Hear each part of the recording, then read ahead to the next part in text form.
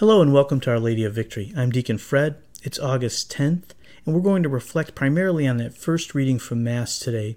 But we'll also pull in some of the Psalm and some of the Gospel, which are also, they're intimately connected. So I'd like to bring in a little bit and reflect on all of those.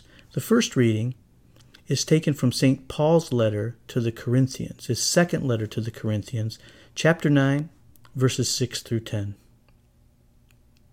Brothers and sisters, whoever sows sparingly will also reap sparingly, and whoever sows bountifully will also reap bountifully.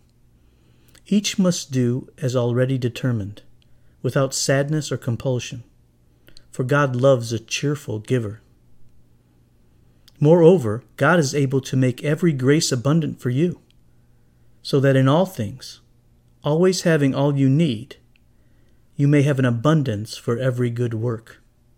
As it is written, He scatters abroad, He gives to the poor. His righteousness endures forever. The one who supplies seed to the sower and bread for food will supply and multiply your seed and increase the harvest of your righteousness. The word of the Lord. Thanks be to God. You know, some of the greatest accomplishments in human history are made by risk takers. Entrepreneurs, for example, willing to risk their fortune and dedicate their very lives to making their visions a reality. Today, I think of Elon Musk. Right? Elon Musk, he's co-founded PayPal, made his fortune there, and risked good portions of his fortune starting Tesla, the first all-electric car company. Highly risky venture, right? Paving new way. SpaceX, he's actually trying to put humans on Mars, for crying out loud. Lofty goals, to say the least. He also has a boring company, which is actively boring tunnels under major U.S. cities for the purposes of improving transportation. Another high-risk adventure. But great accomplishments always seem to include great risks. Well, Jesus asks his disciples, he asks us to be risk takers as well. And for the past 2 weeks in the Sunday Gospel, we've heard this theme where Jesus teaches us to seek, to build up treasure in the things that matter to God. 2 weeks ago, that was from the Gospel. Build up treasure in things that matter to God. And last week, Jesus said, sell all your belongings and give alms. Provide money bags for yourself that do not wear out, an inexhaustible treasure in heaven. You see, Jesus is teaching us that real treasure, lasting treasure, comes to those who delight in the commands of the Lord, who let go of the things of the world and follow his commands, and to those who make carrying out those commands the focus of her life. Right? This is the driving force in one's life when we radically trust in the Lord. That's not to take anything away from other things we do in life. I'm not meaning to poke at Elon Musk at all. I don't know what his faith is like, but the driver behind a disciple is faith in the Lord, trust in the Lord, and seeking his commands over things. Jesus says in today's gospel, whoever loves his life loses it, and whoever hates his life in this world will preserve it for eternal life. Scholars tell us that this term, who hates his life, it doesn't mean a literal hate of life. It means prefers less. So this person who hates his life is one who has a vision of the promises of Christ and cherishes those, who delights in the commands of the Lord, who seeks the Lord over everything else because he or she understands what God has promised and really believes and trusts in those promises.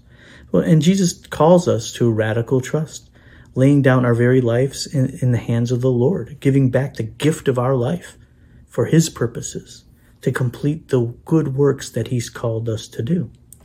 Well, today the church celebrates the feast of St. Lawrence, deacon and martyr. All us deacons like St. Lawrence. Kind of a patron saint, him and others. There's 7 other ones that we typically turn to as our patrons, but St. Lawrence was a deacon in the 3rd century, and he was charged with the responsibility for the material goods of the church and its distribution, the distribution of alms to the poor. Well, the church was under assault during those times. The Pope had just been executed, the Pope that Lawrence served under. And when Lawrence knew he would be arrested by the prefect of Rome, who had just led the execution of the Pope, he sought out the poor, widows, and orphans and gave them all the money he had on hand, and even sold some of the sacred vessels to raise that sum up and give more to the poor, widows, and the orphans. Well, when the prefect of Rome demanded the church's treasures, St. Lawrence brought forth instead the poor, the widowed, and the orphan, declaring these people greater than any other treasure. See, he could have protected himself, right? But he took a risk. He got rid of the money and the wealth. The prefect was so angry, he condemned Lawrence to a slow death. So you may remember this story of St. Lawrence. The prefect had a grill essentially prepared with coals beneath it, and had Lawrence placed upon it so that he would die a slow and excruciating death. And after suffering a long time, legend has it that Lawrence made this cheerful remark: "It is well done. Turn me over." So St. Lawrence took a risk, but God gave him the grace to endure. We heard that in Paul, right? Just in this past reading. He sold bountifully because he trusted. He had a vision of what God was calling him to. He knew there was something more than clinging to the things that would protect him in this life. I think the words from the psalm today might describe Lawrence and people like him. Just a few excerpts from a few verses. "Bless the man who fears the Lord, who greatly delights in his commands. His posterity shall be mighty upon the earth. Well the man who is gracious and lends, who conducts his affairs with justice. He shall never be moved. The just one shall be in everlasting remembrance." We'll see this in a minute. "An evil report he shall not fear." See, Lawrence didn't fear the report that he would be arrested. He just kept doing the right thing. He did what God called him to do, even in the face of potential suffering and death. His heart is firm, trusting in the Lord. His heart is steadfast. He shall not fear till he looks down upon his foes. So this type of person is remembered, the psalm tells us. Jesus says in the gospel that one who follows him and dies to this world, the Father will honor. Well, the church built over Lawrence's tomb, there's a church built over Lawrence's tomb to honor him that became one of the seven principal churches of Rome. And here we are 18 centuries later, reflecting upon his life and learning from his example.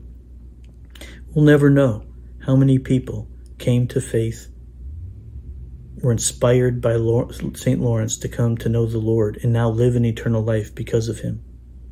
They say the blood of the martyrs are the seeds of faith. See, the saints help us to see what is at stake and what is possible when we have eyes on the promises of Christ and trust in those promises. Well, we live in difficult times now. Our faith is under assault. Our church is under assault. Religious freedom is under assault. We need to be prepared. But fear not. God is able to make every grace abundant for us, so that in all things, always having all that we need, we have an abundance for every good work. Go in peace, brothers and sisters.